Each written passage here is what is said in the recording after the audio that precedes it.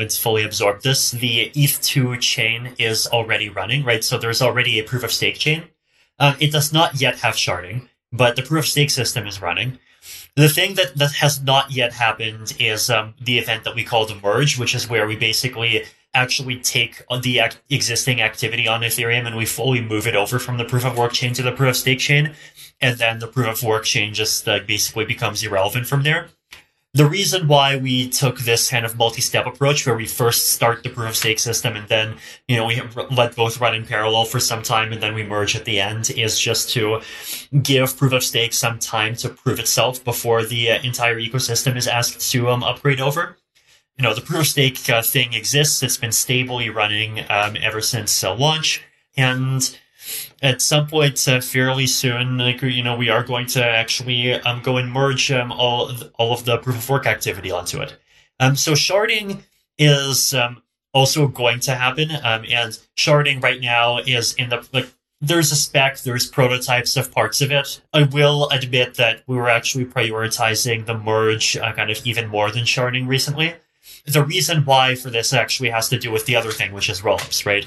The thing to remember is that if you have rollups, but you do not have sharding, you still have 100x factor scaling, right? You still have the ability for the blockchain to go up to somewhere between 1,000 and 4,000 transactions a second, depending on how complex these transactions are.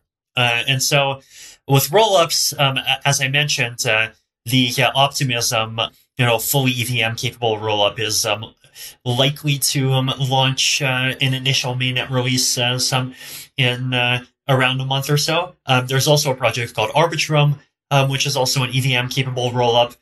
There's actually simpler rollups that are only capable of processing simple transactions and exchanging between assets, like Loopring and ZK Sync, and those rollups have already been running stably for about a year, right? So rollups aren't even theory. They've been a practical part of scalability of Ethereum for a few users for almost a year. And the thing that's left is basically taking that same model and just fully extending it to kind of not just support transactions, but also arbitrary applications, right? So rollups are coming very soon.